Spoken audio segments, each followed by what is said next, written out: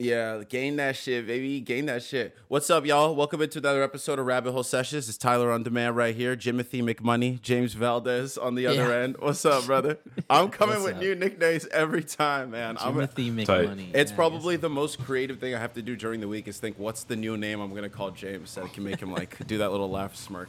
When are you gonna stop saying like Jimbo or Jim type nicknames? Jimbo Jimbo Slice. Slice has been there. Like That's a staple. And I don't know. Yeah. The problem is, Jason, there's not much else I can do. Like, Jameson is kind of it for the James ones.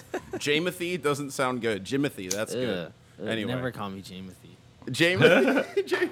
Good Lord.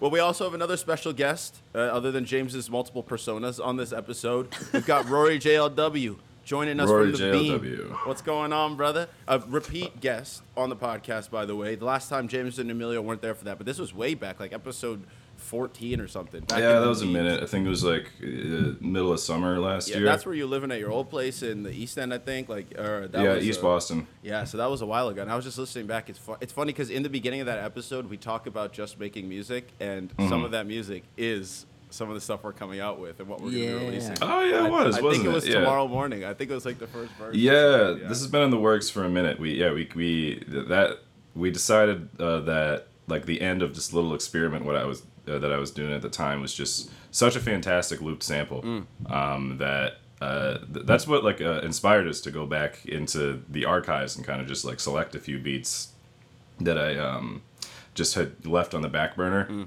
And we came up with 4 pretty good tracks. I agree. So I'm very happy to be working on this project with you, but finished with this project, and Absolutely. we're working on releasing it now. And what we're talking about is an EP that Rory and I are coming with. Rory's a producer. He's a musician. If you've heard the last episode, you know him. We'll get more into his background and just creative realms and the creation of this tape as well. But we're talking about the Central Heat EP, a little 4-track EP that Rory and I made over the course of how long? Like a month, 2 months, 3 months? Yeah, it took about 3 months, I'd say. During in the COVID quarantine time when everyone was going crazy, including us, that was definitely a good way to channel the craziness into something. So that's coming July 16th, and July 16th, and that's July 16th. That's our release date. 2 Fridays from now. And so yeah, we wanted to have Rory on to talk about that, the music, the project, and all that. Wait, you said it was called Central Heat? Central Heat, baby. Where'd that come from? Rory? Well, that is a good question. I can tell you the origin story. I live in a basement. In Brighton. It's like a finished basement, and like, you know, the owner of the house knows I'm here. It's not like one of those guy living on the walls situations. Not a squatter. Yeah. Yeah. I mean, even if it was, I probably wouldn't tell you. So, you know, believe what you want to believe. True. But at any rate, my wall is right next to the Central Heat. It's like a really old building, and we got like all like gas and steam heat. And my room is always very nice and toasty. Yeah. And during the summer, it's nice and cool because it's a basement. But at the time, it was pretty toasty. And so we were like going through we were going through names, and we just thought like Central Heat sounded pretty tight. Since I set up a little homemade studio right in my room, right next to that boiler. Yeah. Nice. So, yeah. Central Heat EP. Yeah, there's your origin story. I think because also when people hear the tape, they'll hear this. And James, maybe you've heard the songs, so maybe this will make some sense. But the songs themselves, I don't really feel like are too related to each other. But the whole tape is related, as in they were all made in this same space and mindset and like time frame. And so we were trying to think, okay, so what encapsulates all of this together? It's not really one through theme. So what can we say that are words or titles have to do with the vibe or the setting? And I remember just going through like different apartment type names and like just trying to think we had many silly iterations. Dude, I think like basement bumps was something, and we were basement like, bumps, that sounds like herpes. We know. Yeah. Basement bumps. That sounds like something you do at your first theater after party. Oh, let's do the basement bump. Say do the basement bump. Yeah, but something I did notice about each song was they were pretty unique compared to each other. Yeah, and I definitely think that from my side of it, from the creative side, this was the most experimental music I've made so far, and in terms of body of work and in terms of being within hip-hop but still expanding the realms. I mean, ask Rory, before every session, we'd spend maybe like 10, 15 minutes listening to some shit, and a lot of the times, Rory would just be pulling some random shit off SoundCloud, like from Russia, that I'd never heard before, and I was like, what? We did listen to one hard bass song. It has nothing to do with the EP, but like that's how far we'd go. But yeah, exactly. But that's just to say, like, there was a range of influences included here, like just by virtue of what we were both bringing to the table, because Rory has and he'll talk about it himself. But he's got like a lot of musical interest. It spans a wide thing, and again, I think you can hear that in the production. So for me, it was really cool to hear some of the shit like Know Nothing. I love this one, and be like, yo, and maybe James, again, you've heard my music, so maybe you could tell this, but I feel like the first two songs are definitely more of that Rory influence, and I'm trying something new. And then the second two, Emeralds and Tomorrow Morning, are more like something you might hear like in my discography. That's so like exactly how I saw it. I was like, wow, okay, I've never heard Tyler rap like this. And then Right. I think I listened to Tomorrow Morning, the third one, and I was like, okay, this is Tyler. This is Right, this is exactly. Tyler. And Roy, I don't know, what do you think about that like part of the process? Did you feel similar? Yeah, I mean, like, I wouldn't have like released this project, without Tyler. I greatly appreciate him as a collaborator. And So do musician. I, brother. Gotta It's give great. Gotta give my boy the big ups. Thank you. But I think limitations are actually one of the best things that you can apply to your work to get a good result. Now, this is not to say that like a lyricist will give you limitations. I think what I'm trying to say is that if you have like something to work off of, I don't know, like try constructing a building without a blueprint. It's gonna be pretty hard. Right. Tyler's lyricism gives me sort of a blueprint to work with. He has a unique style.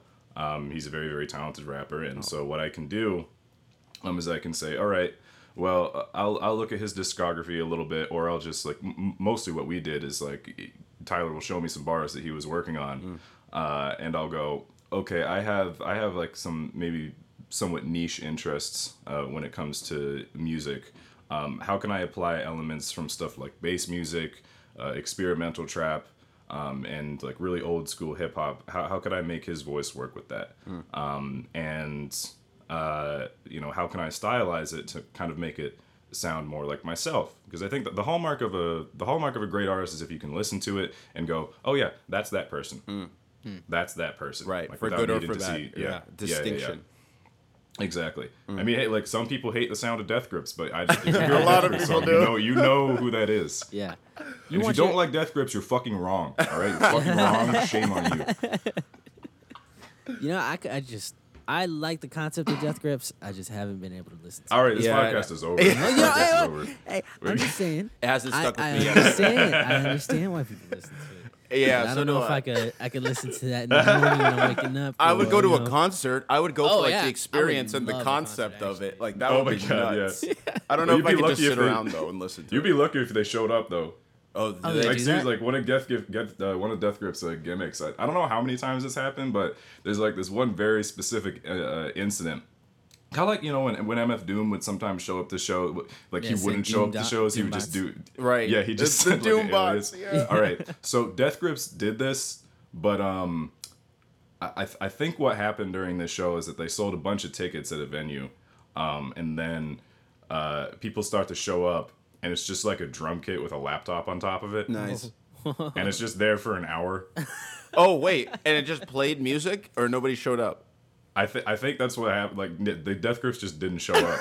Damn. And Oh I think my God. the quote that they gave out in response to that listening was, part. "Yeah, we're not really a band. We're more of an art project." Whoa. Oh, so they're saying we don't have commitment to come and perform. We have commitment to give you an art You pay statement. for whatever experience you get. So if Whoa. you show Yeah. up and you get that laptop and drum kit, you better be fucking happy. Dude. That's your experience. That concept. Or they is just got interesting. fucking high Yeah. and don't want to come to the show. But like, it's a great. It's a Mix even of both. if it's a cop out, I do respect it.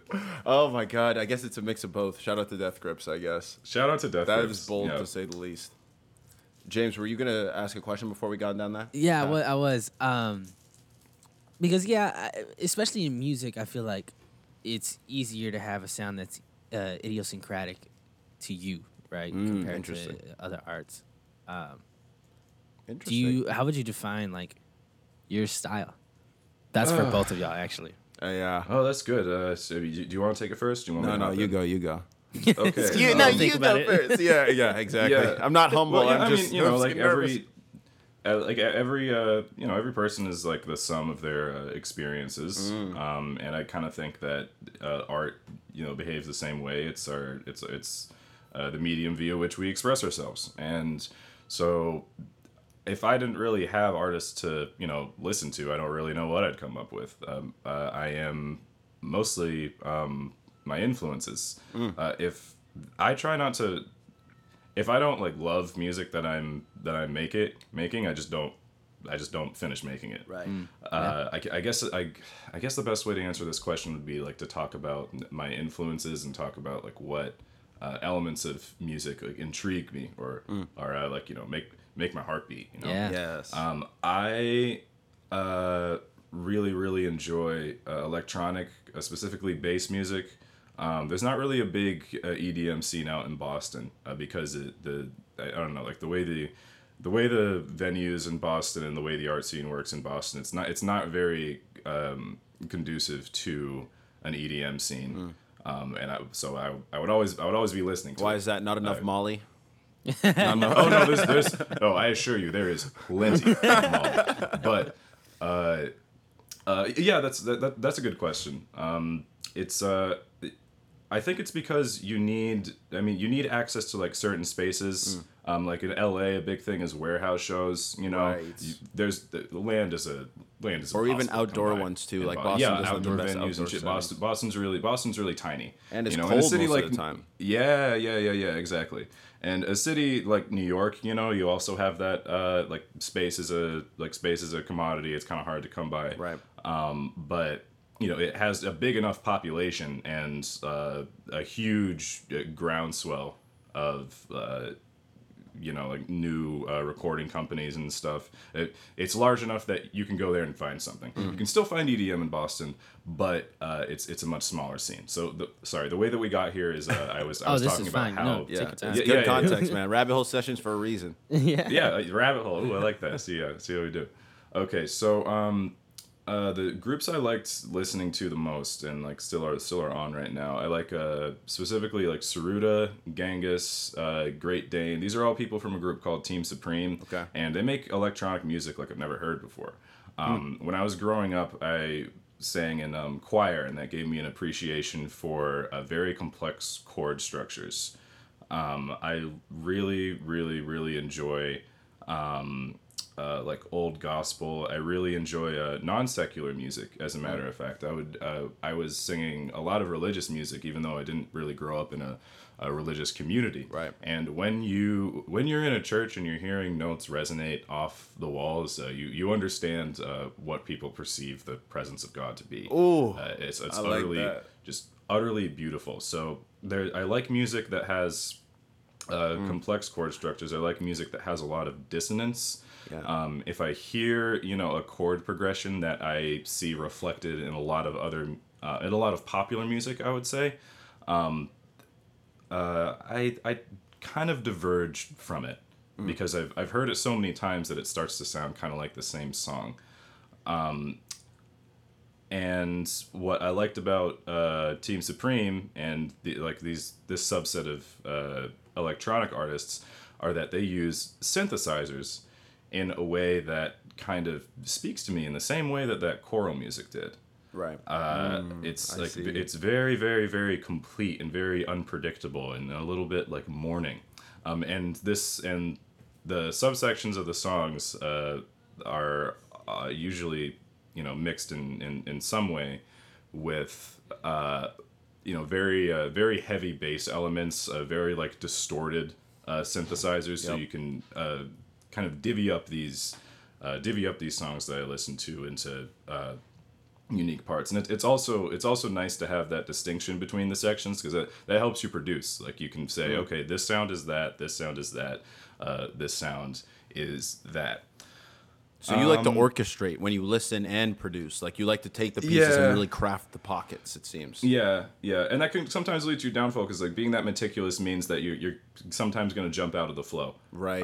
Right. I will oftentimes like build synthesizers from scratch. I built the synthesizer and I love this one from scratch. We started with a sine wave and just like Wow. built up from there. Holy shit. We can definitely talk about the structure. I could even like pull it up and break it down for you. You could. Yeah. But, We just won't know how to ask the right questions. But yeah. You Yeah, no, you, no, you yeah. definitely could. You definitely could. We get the whole we need an engineering segment. We got to get Tim in here for a spot. Yeah.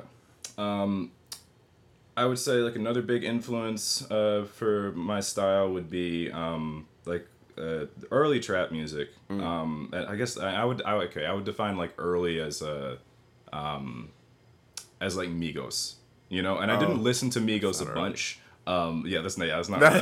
Who was the OG? Like T.I.? I guess like, so. Yeah, like of the old generation, T.I., fucking Jeezy. Yeah. Not that stuff started, too much. Even 2 Chainz, absolutely. Chains. Yeah, 2 Chainz, definitely. But like the reason I say Migos is because you have a very atmospheric energy mixed with a percussion pattern that doesn't really seem at first glance to want to work with that. You know, after Migos, like listening to some stuff off of Kendrick Lamar's "Damn," James loves that one. That My like favorite album ever. oh my gosh, absolutely, yeah. I'm more of like a pimp. I'm like a To Pimp a Butterfly guy. I am too. But yeah, damn. No, damn, sorry, Very I'm a fair. good kid guy. I'm a good kid guy. Oh, word. Okay. Yeah, Well, we got the array. trilogy. Look at Representatives from all three. Cool. But yeah, hearing that stuff from Migos and Kendrick Lamar also kind of affirmed to me, okay, you can add very complex elements of musicality to hip hop. And since there are not a lot of people making EDM around here that I can collaborate with, okay, let's take those elements that I appreciate, apply it to hip hop in some way. Yeah. And that's how it kind of came to be. The music that I make on my own, I haven't like released an independent project yet, but I would like to soon. But you were the producing and artist- releasing on SoundCloud like in the past few years. Like you and I worked together back in the day, like on my first tape on demand. Shout out to if anybody remembers Cloud Surfing featuring Cumulonimbus. That was this guy right here. That's crazy. It was, man. Some old shit. That's It was mixed crazy, utterly man. terribly, but it was a joy to make. I listened back to it and just like, oof. But the potential was there. The potential was absolutely there. I think No bringing question. in those elements from other spaces of art are exactly how music genres evolve and develop into something new. And I think the artists as well develop into something new. Like I feel like I've developed into a new artist through doing this project with Rory because he brought these new elements of not only sound and blending of genres, but the process of how he created too. Like he talks about the meticulousness. Like I saw him splitting the hi-hats, you know, like piece by piece by piece so that it fits into the pocket and shit like that. So just being able to see that and bringing all those things to the table, I feel like I just said, can evolve the artist as well as the sound. And I think it makes everybody better at the end of the day. Yeah. Do you- So I guess like to wrap up the question you initially asked me, I don't know, like these are hallmarks of the music I make. All right, and if eventually at some point some person can like hear a song that I released and go, oh, that's got to be that guy, That's without Mr. even looking at JLW. the album cover or like knowing who introduced it, like that would be a real victory to me. That would be very affirming to me. We definitely gonna talk about the album cover of this, by the way, in a bit. But yeah. Oh, no question. we Yeah, definitely that's a gotta lit hit that. that's a lit album cover. It's That was a good nuts. little project. Wait, can you send me that? You sent me that. I'll send it to you again. But you had another question, James? I'll Yeah. send it Do to you have influences outside of music that you relate to a lot? Influence outside of music. Yeah, I mean, you know, normally when I'm writing, like when I do lyricism, I actually sometimes call back to that non-secular music. You're gonna see like when you listen to this EP, you will hear a lot of religious themes, and that's because not necessarily because I'm trying to like, we were joking about this before. Yeah, this is a Christian hip hop EP. Yeah, this is the first.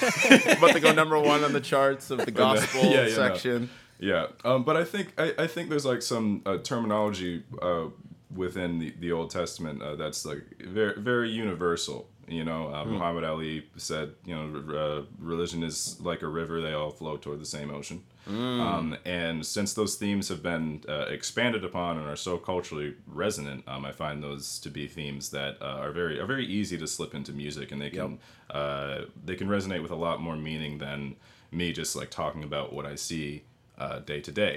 Even though like that you is a know very if good you're point. It's true. if you're in a similar say like class position to me, or if you know you're like also a black man, or if you also I don't know, like just do something that I do that I'm rapping about. Okay, that's great. Right. You're sure you can relate to that. But I feel like the religious themes kind of elevate the music to a somewhat larger common Yeah, experience. yeah, It you're reflects a commenting larger on common something bigger than experience. just you. It's like, here, you can reach this Yeah, ethereal yeah. dimension that we all kind of relate to, like in Uh-huh. some sense. I feel that where I feel what you just said kind of made a lot of things click to me, because I'm not like really religious person at all. I believe in like believing and that type of shit, but I relate to connecting the religious word. Like I notice I talk about angels a lot, like, or heavenly thing, right? Like those type of words that will expand your mind past just physical reality, the things that will take you out into something greater. And I guess just because religion is so omnipresent in our society, that even if you are not religious,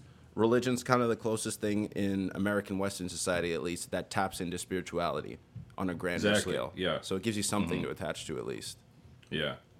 I would say a couple other influences. I think this second one would be the second one would probably be pertinent to lyricism, but just history and the stories that you can find in history. I come from like an immigrant background, so like learning where I came from was very important to me. I learned a lot about my family history on both sides, and in the United States, a lot of us are kind of removed from, how do I say this? Well, not just political violence, but I'd say just a common experience that is relevant to social change. I'm not necessarily sure how to word this. I suppose that stories where a person's life can have an effect or be affected by a much by the larger machinations of history. Those are very, very, very interesting to me. So I will often write about imperialism. I'll often write about race in America. I'll often write about I'll sometimes like write stories that are a bit more, like esoteric or influenced by magical realism as they pertain to history and my experience through class and race and gender and et cetera, et cetera. And I think that's a cool thing about contemporary music, because a lot of people are doing that. I don't want to overplay it or use it like cynically, and Right. that's kind of a line I think everybody who does that needs to like, or at least like should try to Consider toe at least. carefully. Yeah. And why is that? And sorry. And why is that? Why do you think that's the line that should be wary of? Well, this is really interesting because we have seen identity politics be used incredibly cynically by corporations and by our current political administration Interesting. to placate people. Well, we could Not talk to- about like not the to last help month, them. right? Like, Yeah. Bro, when Juneteenth. people change their Yeah. logo to match whatever the trend is. Pride like, Month, Juneteenth, Yeah. all of that. Yeah. Where are all those pride logos? Right. Where do all those instantly rainbows gone. go? Right Where's- on July I don't 1st. see 'em. Right. What happened to the flag with the chains breaking? Like it's Yeah. gone now. Yeah. Right, Yeah. exactly. Nowhere to be seen. So if you choose to do that because it's because it just seems expedient, then I think you're not only like doing the people affected by those issues disservice, you're also doing music disservice because like come on. Where did it come from? You should Right. not be just selling this stuff for the sake of selling it. If it resonates with you, it doesn't need to be like the most meaningful thing on the planet. Yeah. But just try to make it genuine. It sounds You know like, what I'm yeah, saying? like you use music as a chance to just reflect on anything contextual to society. And when you reflect with bias, it's not really giving you a chance to come up with a true Yeah. opinion on it, right? Right. So Yeah. I see what you're saying when you start to analyze these different things in society. That's- You gotta be like genuine to yourself first. Yes, but that's interesting Yeah. you just said that, because I don't even think of my songs as my opinion, right? Like I don't think of it as a thought or as an opinion. I do think it represents me and it is parts of me, but it's more like this just kind of is a part of me that is not a definite thing. It's kind of this ethereal thing you can connect with, but it's not everything, and it's certainly not the whole story. One song is not the entire story of me or my creations or everything that I'm writing.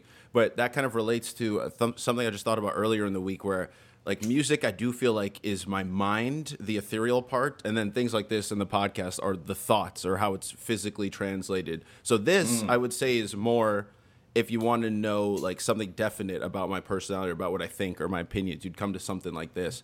But through the creations, that's kind of just this.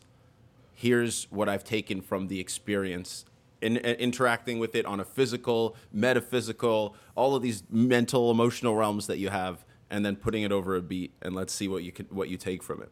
Do you think the same with like film, James? Is that similar? Yeah, definitely. I feel like very, very much so, because there's a lot of elements in film.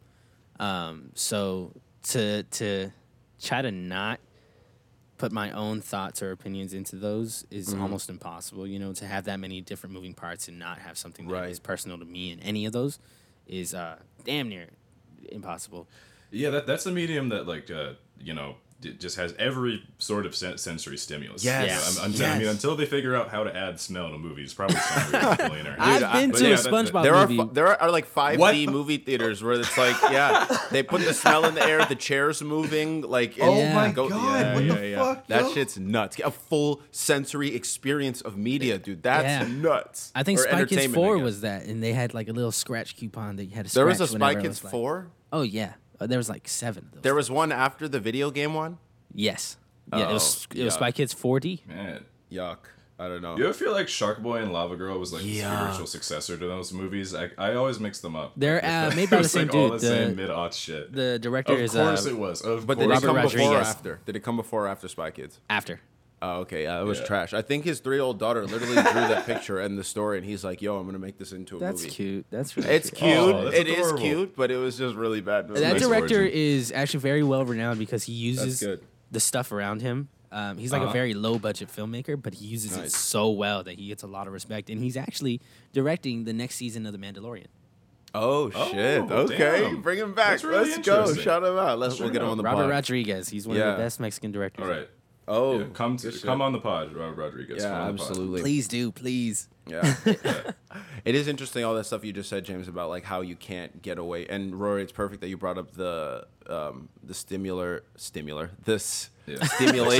Sensory the experience. sensory like, stimulation of it, because Yeah. I was thinking that like maybe music you can get away with it more because you don't have that visual aspect unless you're watching like a music video. your brain will do the work for Exactly. you. You know? It gets- like it's if, kind if, of- if a picture needs to be painted, your brain will do it. It's while like you're listening to a Yeah. podcast. Like you kind of just imagine the faces of the people saying something like right now. If you're just listening to it. Yeah. I wonder what people think we look like. Holy shit. That's what I'm saying. If they've never Bro, seen we are us, so handsome. yeah, let's Our start voices there. are so hot. That's a baseline. Yeah. That's a baseline. You're all incredibly handsome. I wonder that all the time because I think about like if people have heard the music or heard the podcast, I'm like, what do they think I sound like? Because I don't know. I've heard people say it like when I speak that they weren't expecting me to sound that way. I don't know what that means. It's probably some race shit or Oh, yeah, definitely. it's definitely some race Yeah. shit. So I wonder who do you picture when you hear this voice?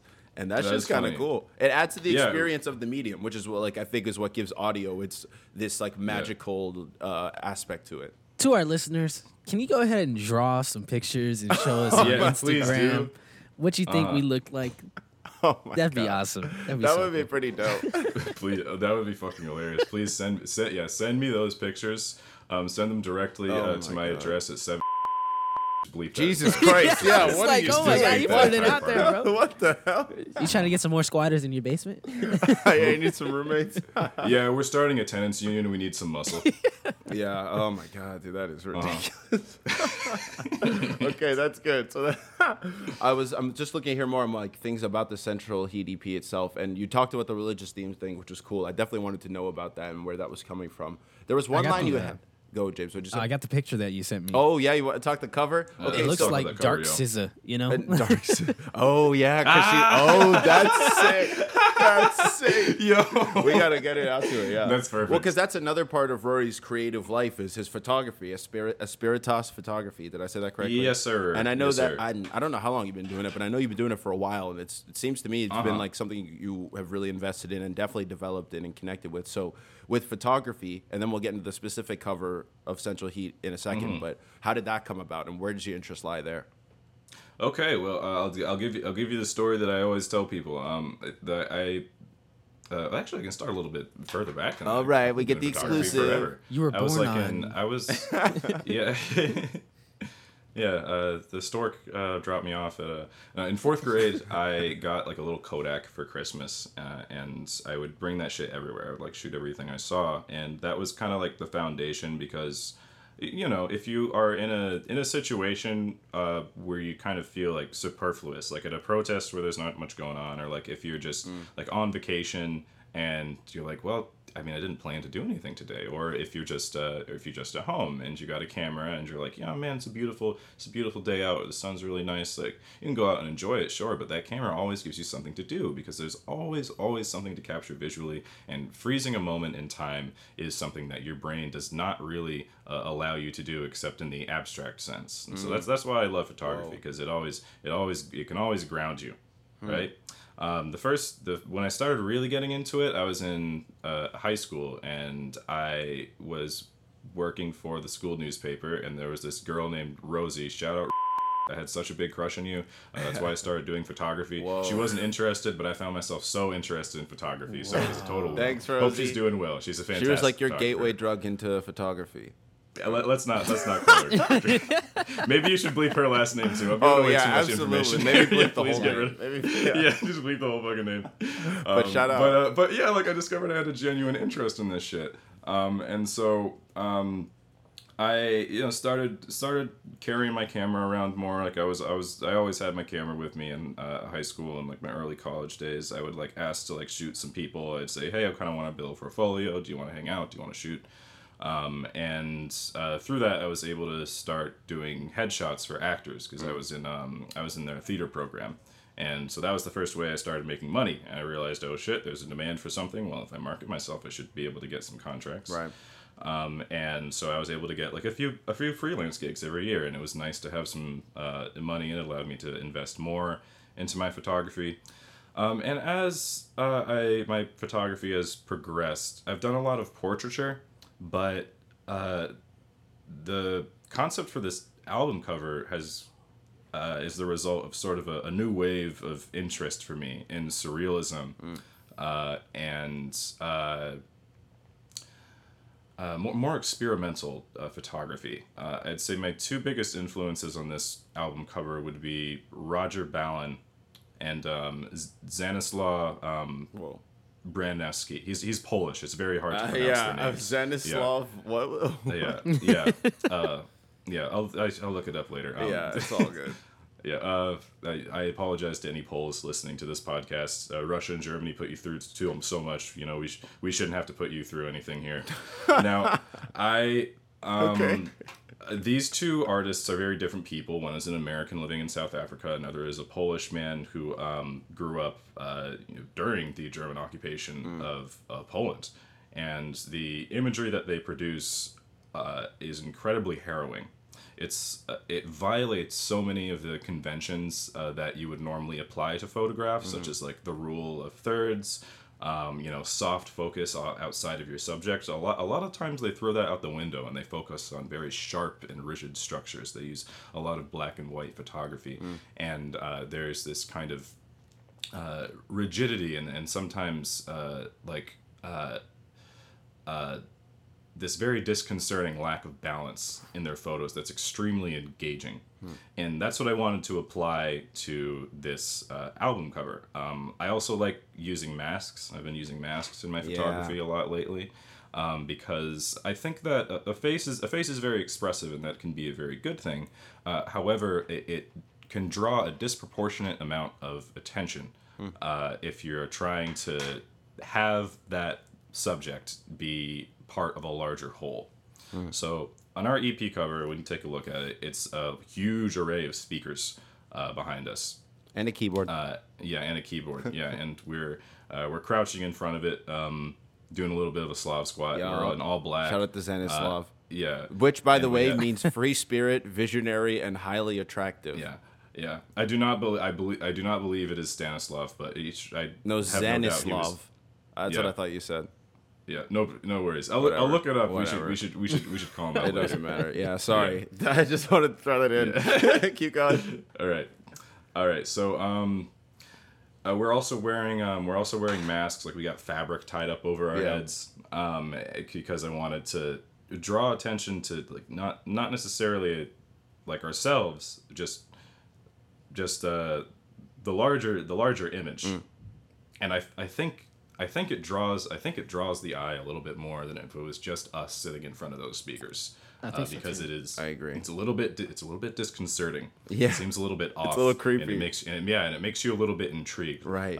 Because you want to know what's behind those masks, and you want to know what those fellas are cooking. What are they listening to? What do they look like? What are they listening to? Yeah, I'm looking at Yeah. Roger Ballin's photos right now, and Yeah. they are eerie. They're Very eerie. so dark, and I fuck with horror. Like I love horror. This is probably my favorite genre, because I think there's something within our mind that kind of pulls us so far away from the dark, scary stuff for some reason. Right. When it could be the truest things, truest ideas that we have, or the truest expression of emotion that we have.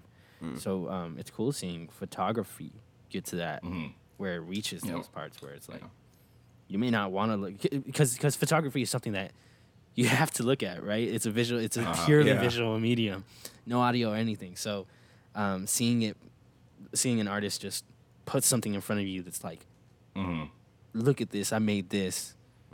Stare at it, feel Look weird, at it, take it feel in. fucking Yeah. weird. Look at this for as long Yeah. as possible. Yeah. That's all, and I do get that vibe from this cover. Like I look at it and I like kind of feel weird, like while I'm looking at it, not just because I'm in it, but like as a cover. But weird as in, oh, it is drawing me in. Like, are they getting hung? Like, what's going on? What are the speakers Yeah, what's all happening about? here? What's that fucking ghost shit or it's R2D2 and shit on the back? What's it called? Wallpaper. Also, it should be known, Rory gave that whole description without looking at the picture. By the way, I've been looking at it I this was whole not time looking at trying the to think of picture. words, but he did that. Oh wow! Holy masterfully. shit! Oh wow! Yeah, exactly. But and people, I don't even think they can see this, but we have a cloth tied between us, or like a curtain. Yeah, I'm glad that kind of disappeared. What was that? But at the same time, okay, seriously, it was not planned. I had like a very large black piece of fabric I was gonna use for another shoot, Yeah. and I could have cut it into two pieces, but I really needed to have that full piece of fabric. So we both like did this weird ass dance where we kind of needed to like tie up my head in one and then tie up his head in the other end and have a bit of slack between like us. looped between our shirts. We were tethered. It was nuts. And Ah, that would have Yeah, been it cool. was I would very- have liked yeah. to see that. it is. You can kind of see it like at the bottom where we're squatting. Like it kind of forms a little.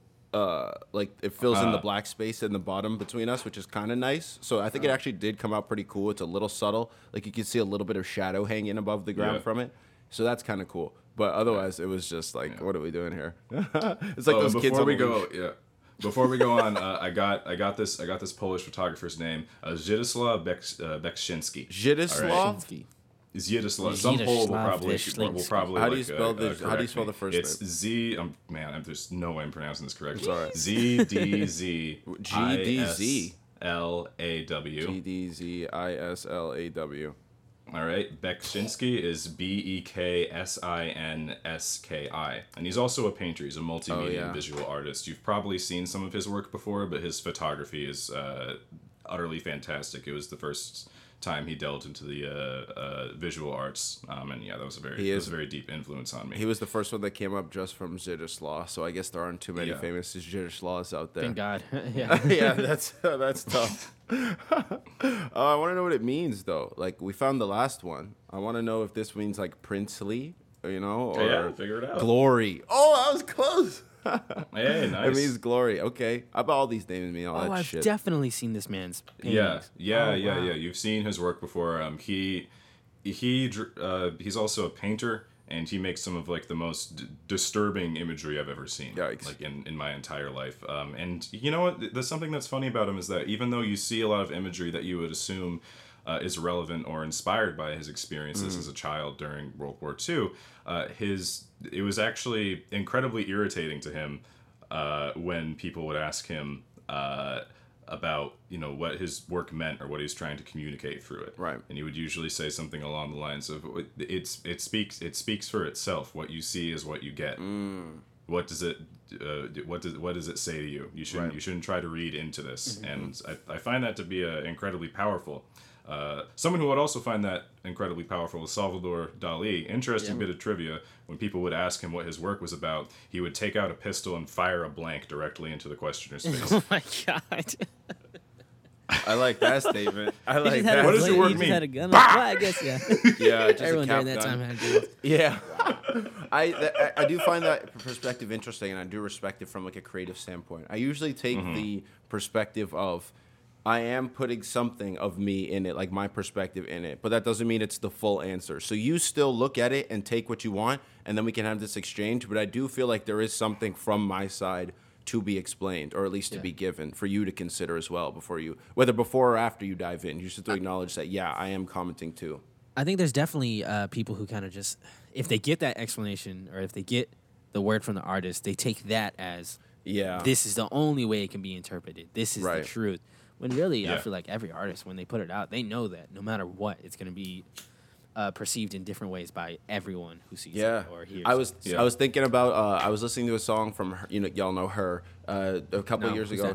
I don't remember when it came out, but she put out a song called 21, and it was about her turning 21 and like what her life was about. And she had like mentioned Abu Dhabi in it, like she had talked like just being 21, and I thought about me being 21 and shit. So it's like obviously you're getting, like you just said, James, especially if you center it around a time space that someone's been through, they're gonna have a different interpretation on what the story is about, which it should. That's how it grows, and that's honestly how it lives forever. Is people put their own interpretation on it, and it sticks with them for a long time, and then they pass it on. Word of mouth spreads the song, and the creation and the idea just plants more seeds to grow that are all connected in this large ethereal forest. James. Yeah. Yes. Yeah. Yes to that. Oh, I love it. Okay, let's see. So let's go on to another creative section of Rory's life, because this guy's very multifaceted. He does a lot of things.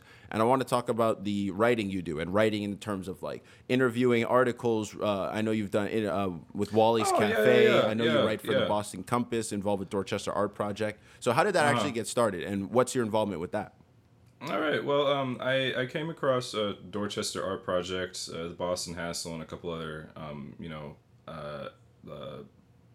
artist institutions in Boston because I was very disillusioned with my participation in theater. I acted professionally for about 3 years, doing like live theater.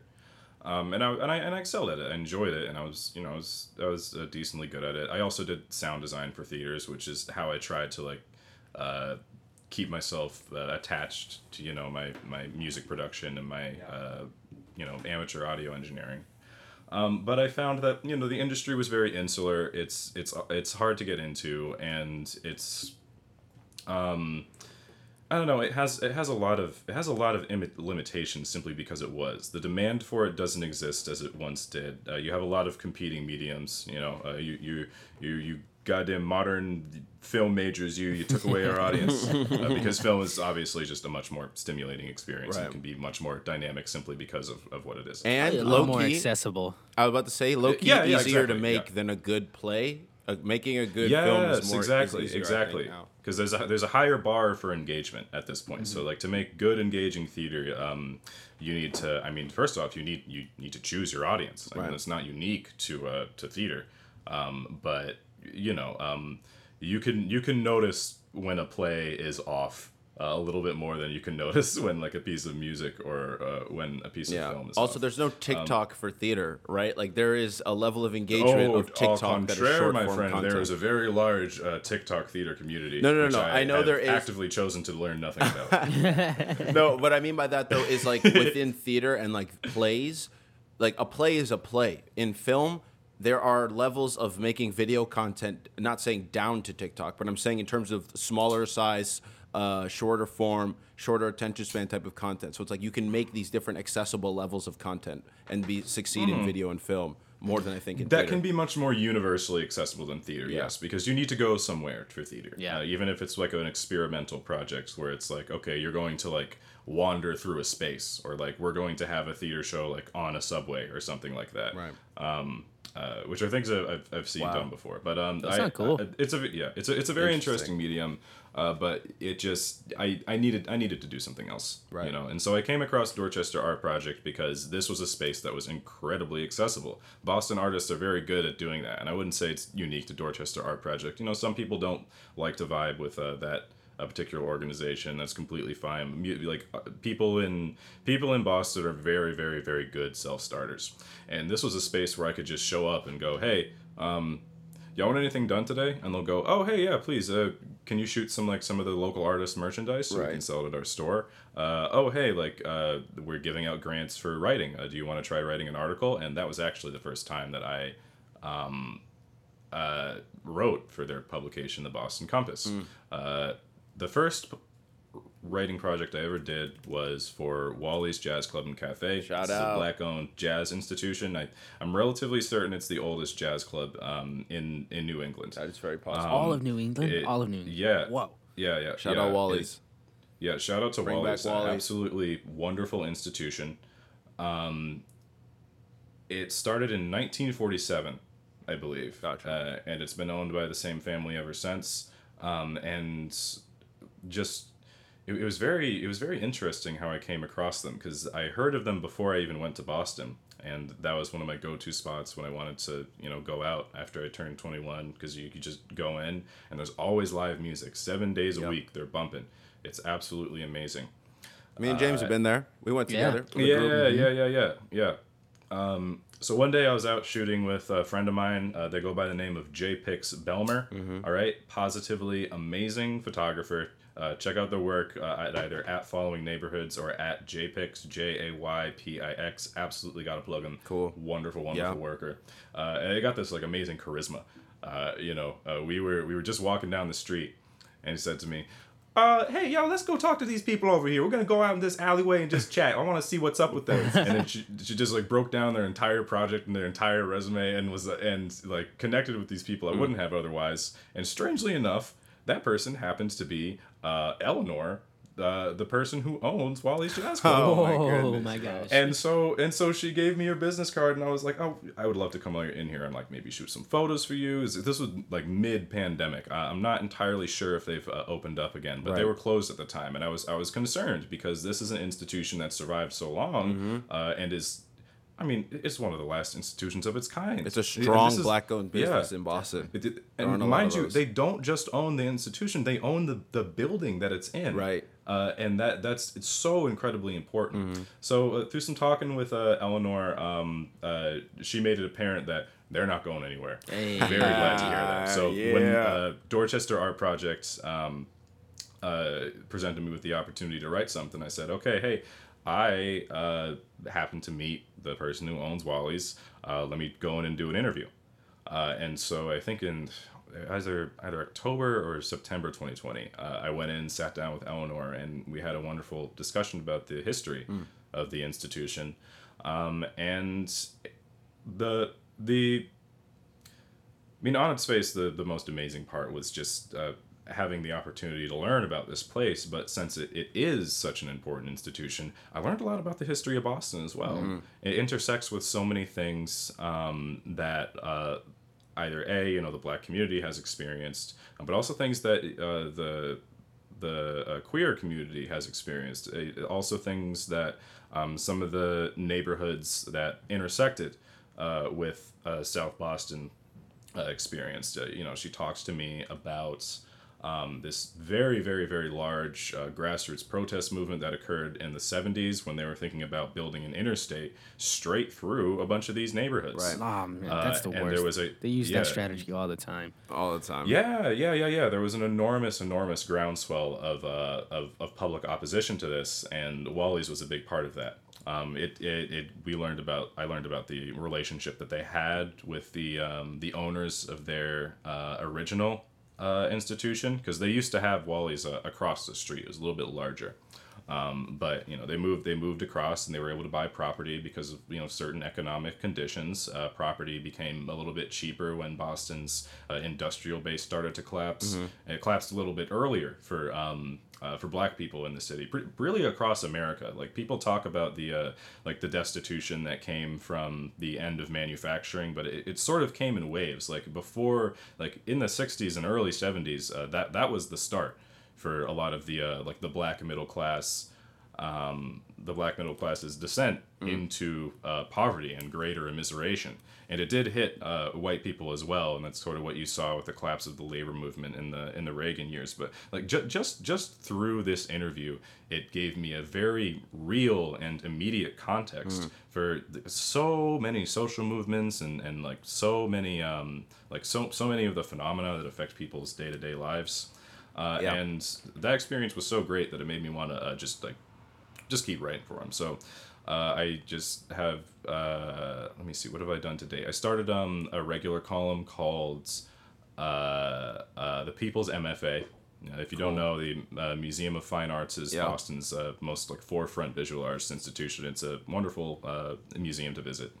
But it can be somewhat inaccessible to people who perhaps live pretty far away from the Symphony Hall area of Boston. It can be somewhat inaccessible for people who go there and do not see any artists who really look like them, because it's like most museums of its size. It is dominated by European art and stuff from the classical era. Right.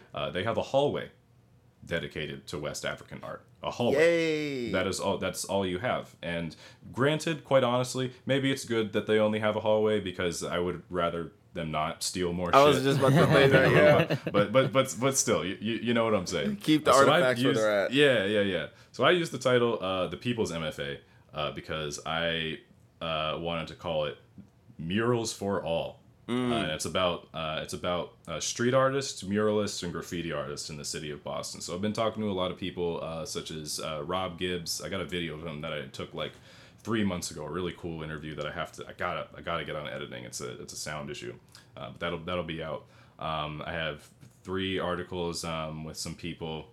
Let me see who else. A gentleman named Super Sobek. That's the artist name that he goes by, and he does a lot of work inside JP and Roxbury.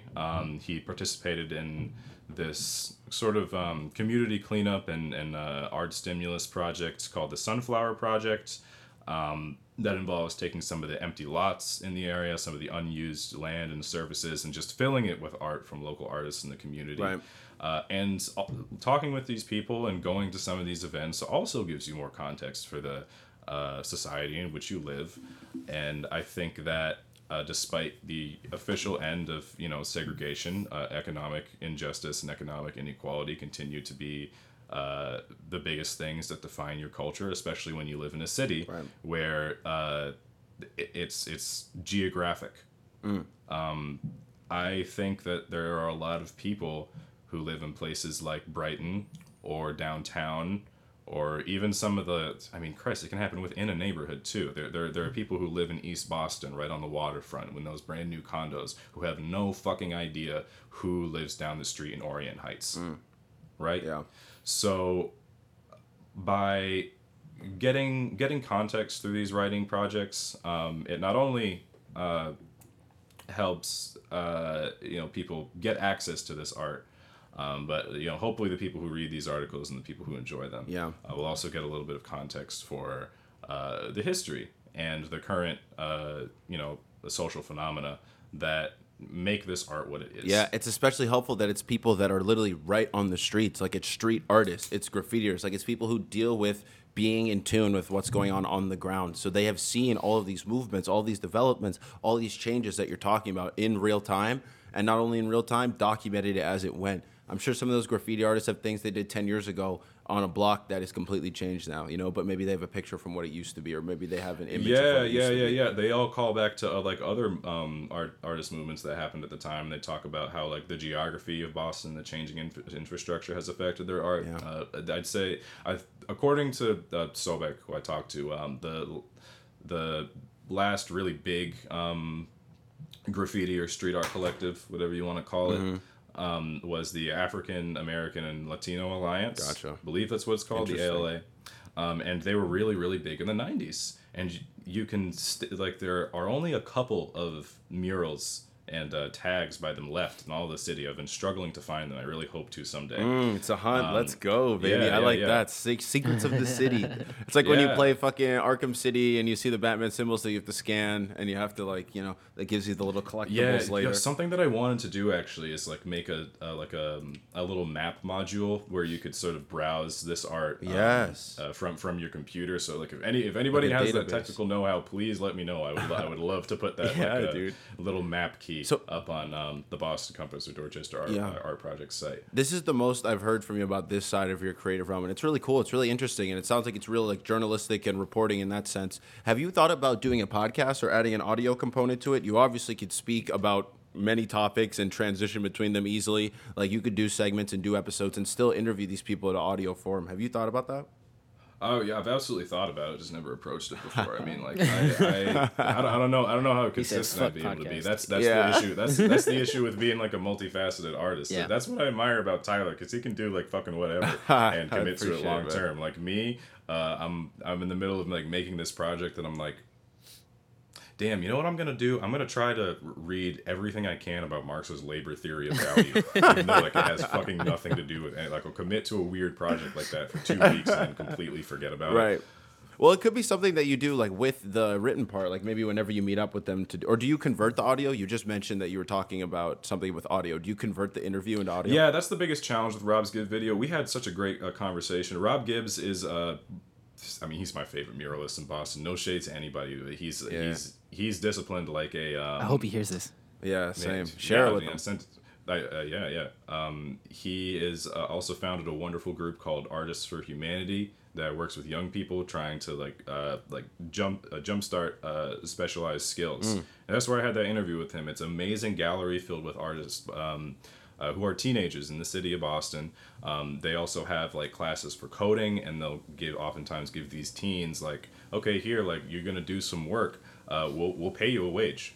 Like we'll pay you a wage to do that work, and it grounds people in being able to support themselves. And I think so much social alienation comes from a society that it constantly tells you that no, you're on your own.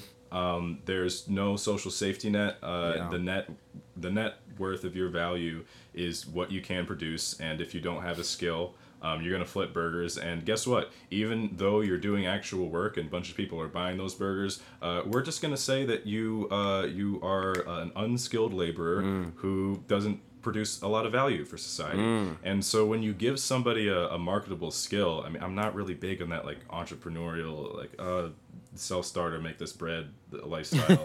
I think that like real social like economic justice comes from collective effort, but to stop that social alienation and to help people support themselves in this society that is what it is incredibly important. And when you start in on that with kids, I mean, that's the prime of your social development. So I really think that's the way to do it. Definitely look into artists. Wow, You're giving people early experience on making money from their art, and like, oh, this is a viable thing. Because like you just said, all those things about society saying you're a product of what you can create. So how often have we all heard get a real job, or like now that's a great hobby you got. Like when are you gonna get a career, right? It's like, well, this is it. If I want it to be, like if I want to make it that, it can be. So that's cool that they're showing people early on, what you create can have value if you find, the people that believe in it. Yeah. When you stop making something so unachievable, it becomes a new realm for people to explore. And like, it's so easy for us to get caught into the whole system of 9 to 5. That's the normal life, right? So I think, or even really like, cool. What's the difference between selling music and selling, a fucking product that you created, right? Like and that one is looked on more highly than the other. I would say like that entrepreneur lifestyle, I would say it gets more highlighted and promoted, especially nowadays, as opposed to if you said, I'm trying to make a music career, because it's like, what's the difference between what I've created and now trying to find a base of people that believe it? In the creative world, we usually call it fan base. In the business world, you call it customers. It's the same thing. Yeah. You find someone to invest in what you've got, and you find how you can make that happen. I feel like the hustle is very similar. Respect it, everybody. That's what I'm trying to say. Respect it. Anyway, anything from fucking like making some beats to I don't know, like starting like a little home cooking business or making an OnlyFans page. You get that money. You go get that money. See, we're a very accepting group here. Yeah.